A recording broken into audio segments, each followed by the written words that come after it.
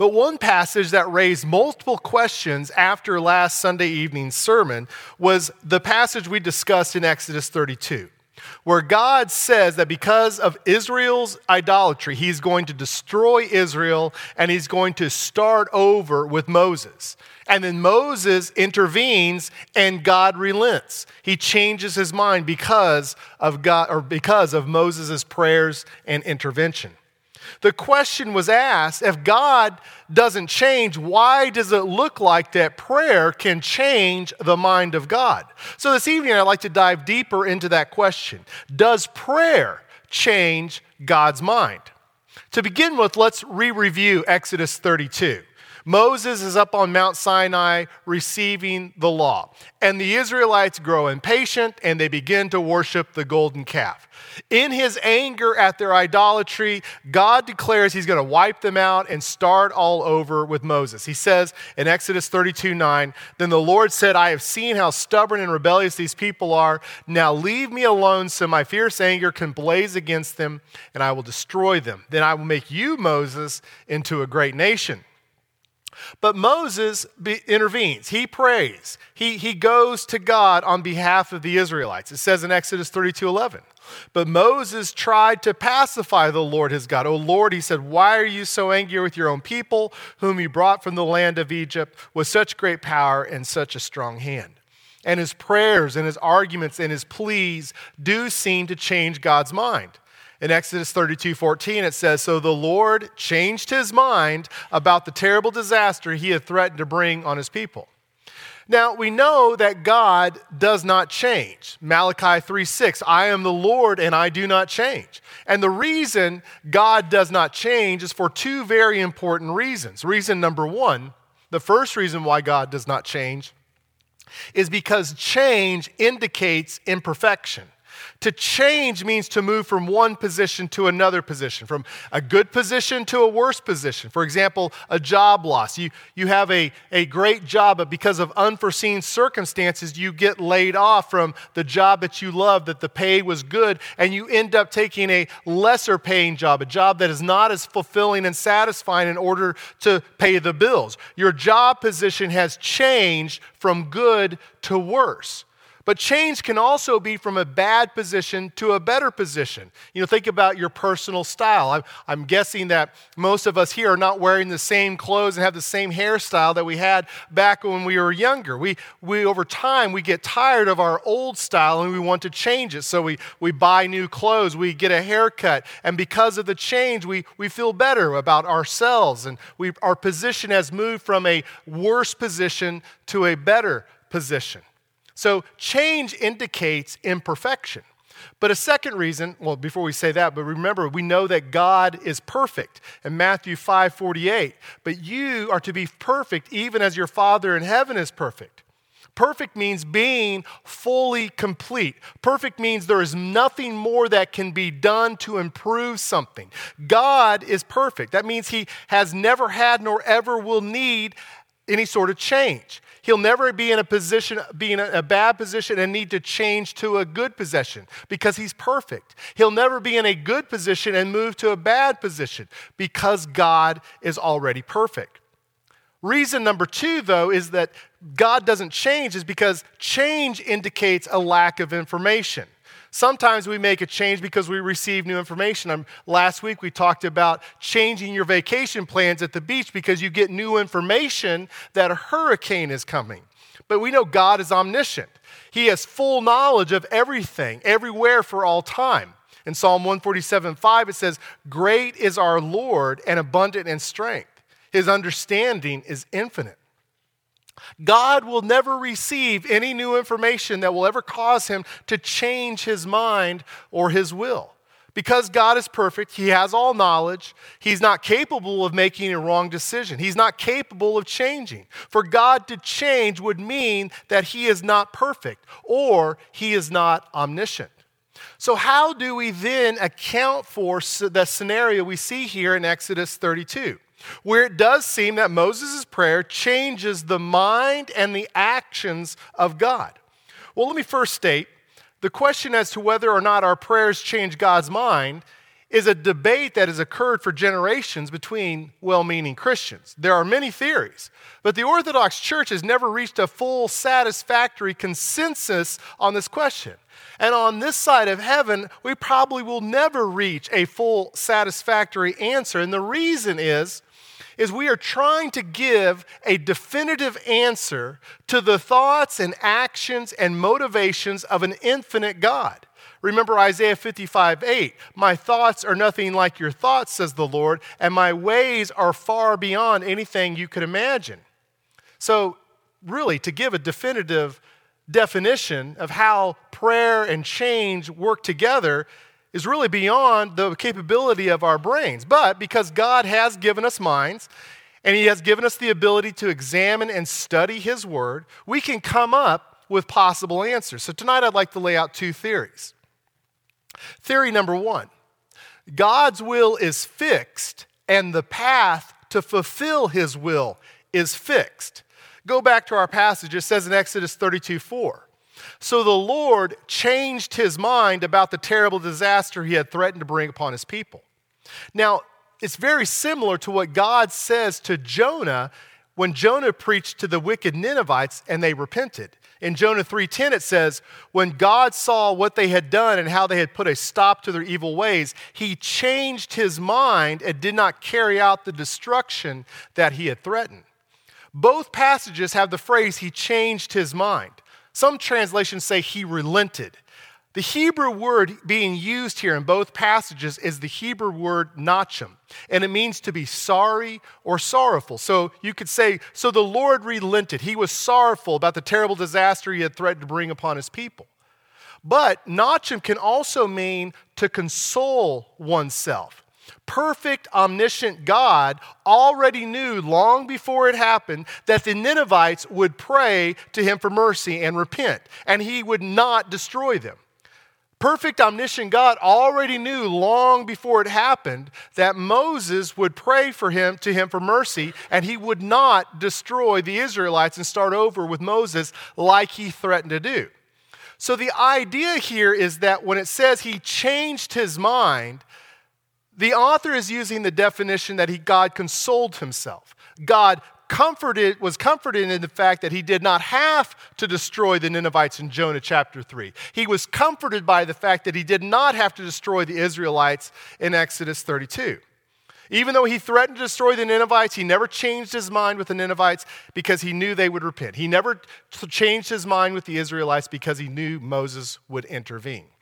Now, the problem with this theory is that if God's will is fixed and the path to fulfill His will is already fixed and predetermined, then it really downplays the importance of our earnest and heartfelt prayers. If God had already predetermined that Israel would not be wiped out, then it really made no difference if you look at it for Moses to pray or to not pray. Theory number two. God's will is fixed, but the path to fulfill His will is not fixed. Prayer does not change God's will, according to this theory, but prayer can change circumstances. Because God is all-knowing, He can see all paths, He can see all outcomes. Think about your life. It's made up of countless decisions and actions, thousands, millions of decisions and actions that we do over a lifetime. And as we look backwards at our lives, we see our life as a single winding road made up of the results of our actual decisions, made up of our actual actions that we've made along the way. A single winding road. But I believe God looks at our life not as a single winding road, but more like a spider web. Think of Google Maps or Apple Maps. You see on your screen on that a map, a spider web of all the possible roads between where you are at and the destination you are trying to get to. And usually there's that bright highlighted line that shows you the best route to your destination. But is that the only route that you can take to get to your destination? More often than not, it's not. Usually there's other highlighted routes or other routes that you can take as possible alternatives to get to your destination. Often these routes are longer or slower. I tend to believe that God sees our life like a map of all the roads we could have taken in the past, all the roads we could possibly take in the future. But His will ultimately be fulfilled. All of those paths will lead to the fulfillment of His will. Now, does Scripture support this idea? I think it does. In 1 Samuel 23, we have this story. David and his band of outlaws are on the run from Saul and his army. And they're in the wilderness near the town of Keilah, and they get news that Keilah is being ransacked by the Philistines. So David prays to God and asks him if he should go and save Keilah. God answers him and tells him to take his men and save the town. So David and his men, they go and save the town. News reaches King Saul that David has saved Keilah. So Saul mobilizes his troops and he heads to Keilah to capture David. Then David prays to God on what to do. And notice this exchange. It's in 1 Samuel 23:10. O Lord God of Israel, I've heard that Saul is planning to come and destroy Keilah because I am here. Will the leaders of Keilah betray me to him? And will Saul actually come as I have heard? O Lord God of Israel, please tell me. And the Lord said, he will come. Again, David asked, will the leaders of Keilah betray me and my men to Saul? And the Lord replied, yes, they will betray you. So David and his men, about 600 of them, left Keilah and began roaming the countryside. Word soon reached Saul that David had escaped, so he didn't go to Keilah after all. Now, to me, this is a fascinating verse. Now, did the leaders of Keilah actually betray David? No. David left before they could betray him. But God could clearly see a path, a scenario, a branch on the map of David's life where David did stay in Keilah and he was betrayed by the leaders. And he tells him, if you stay, you will be betrayed. God tells David what will happen because God, in his omniscience, knew every possible path that David could have taken. And he revealed to David one of the possible roads on the map of David's life. You know, think about your life in terms of the game Plinko. Does everybody know what the game Plinko is? It's a great game. It's the best game on the game show The Price is Right. In fact, it's so popular that one episode of The Price is Right, every game that every contestant played was Plinko for that entire episode. Now, for those that are not familiar with Plinko, it's basically where the contestant stands at the top of this large elevated game board that's sloped downward. And they drop a large circular plastic chip down the face of this game board. And on the game board are dozens of pegs that redirect the chip all over the place as the chip falls down the board. Finally, the chip makes it to the bottom of the board and it ends up in one of multiple slots that has a dollar amount, and whatever the dollar amount is that the chip goes in, that's how much money that the contestant wins.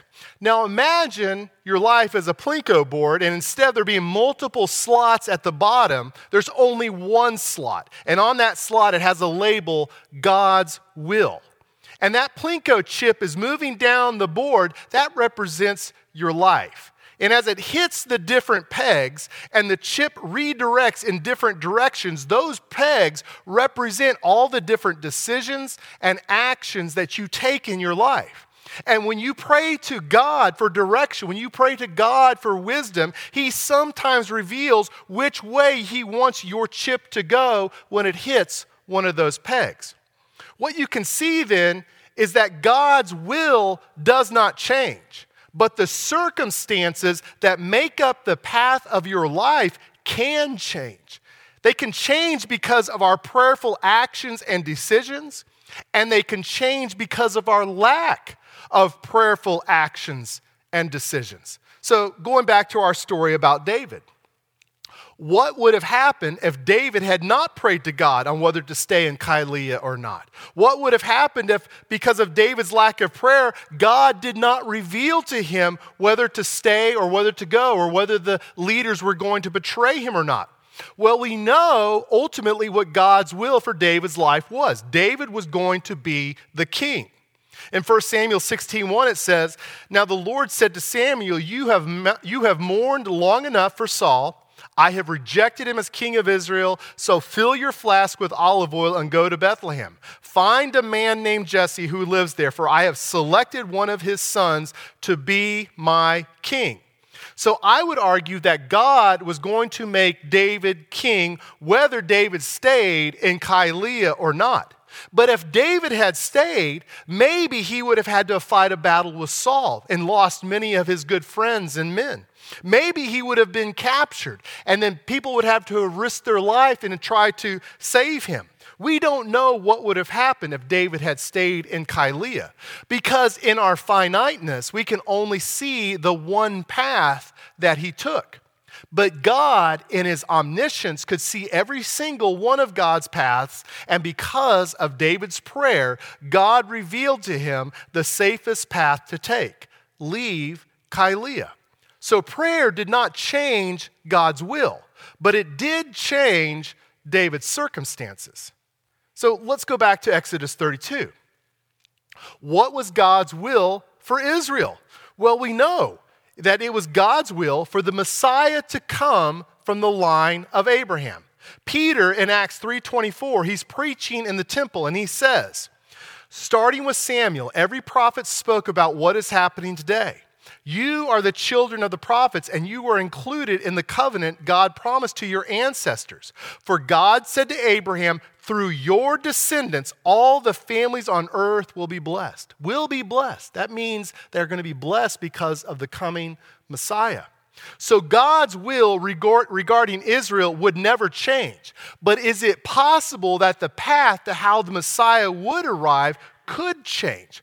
So when God says that he was going to wipe out Israel and start again with Moses, and you couple that with the fact that Moses was a descendant of Levi, the son of Jacob, the grandson of Abraham, it does sound like God could very well have taken a different path to achieve his changeless will of bringing the Messiah to the world through the line of Abraham.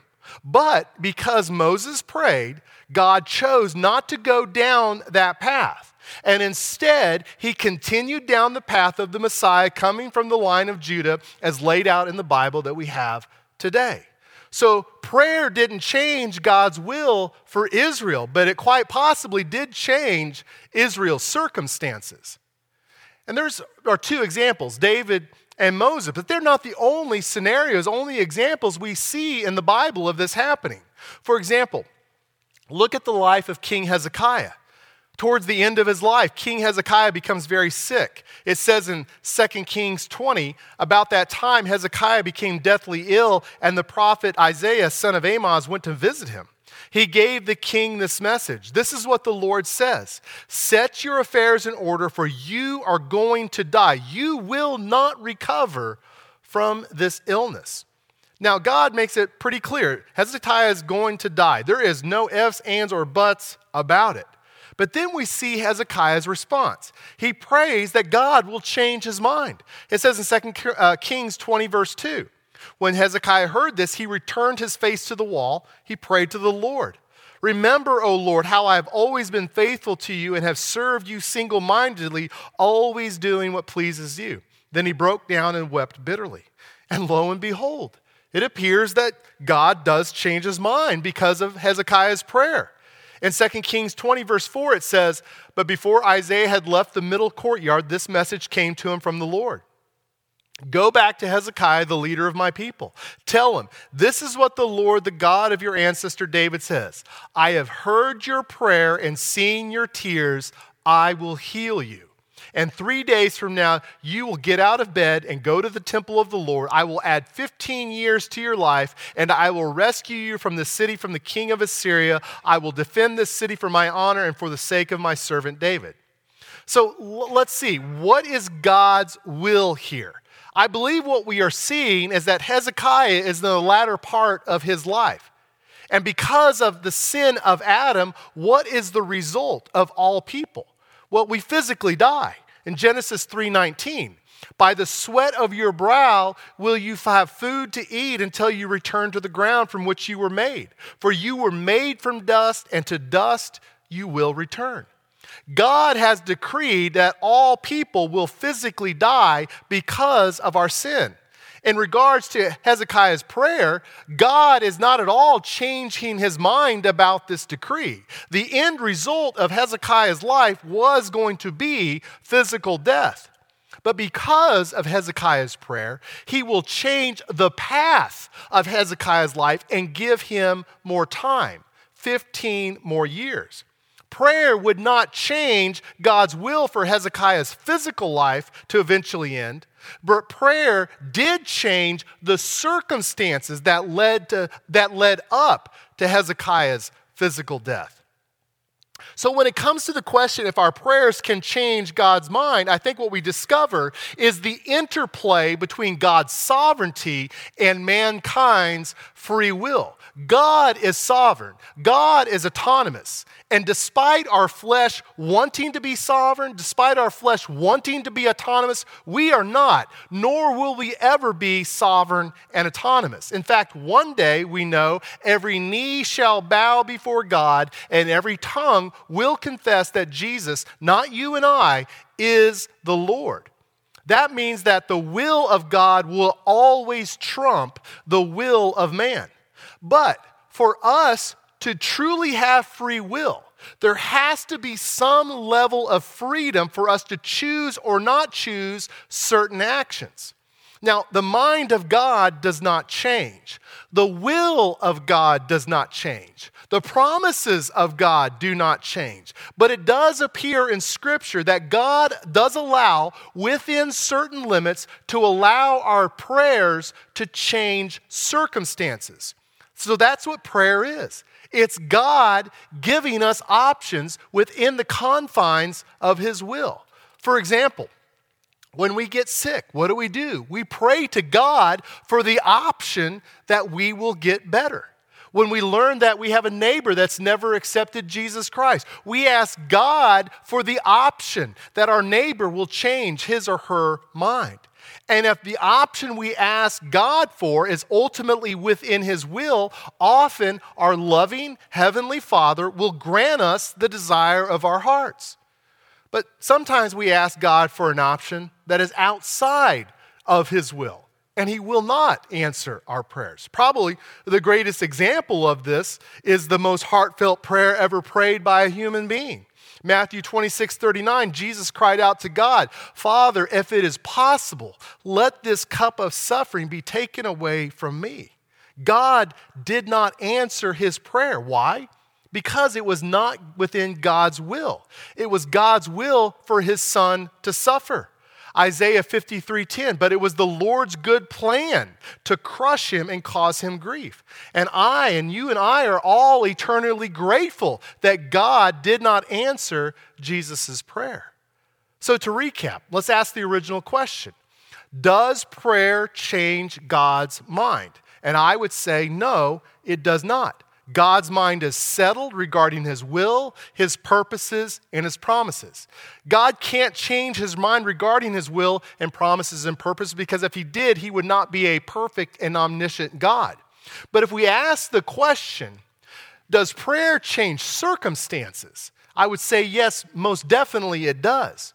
When we pray, and our prayer is within God's will, it's within God's purposes, it's within His promises, then we should expect God to answer. That's why Jesus tells us in Matthew 7:7, keep on asking and you will receive what you ask for. Keep on seeking and you will find. Keep on knocking and the door will be open to you. For everyone who asks receives, everyone who seeks finds, and to everyone who knocks, the door will be open.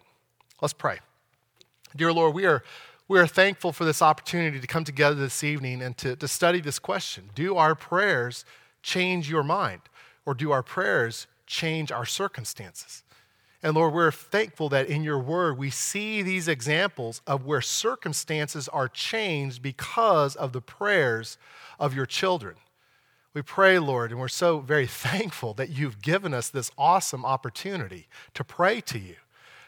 Our prayers can change circumstances.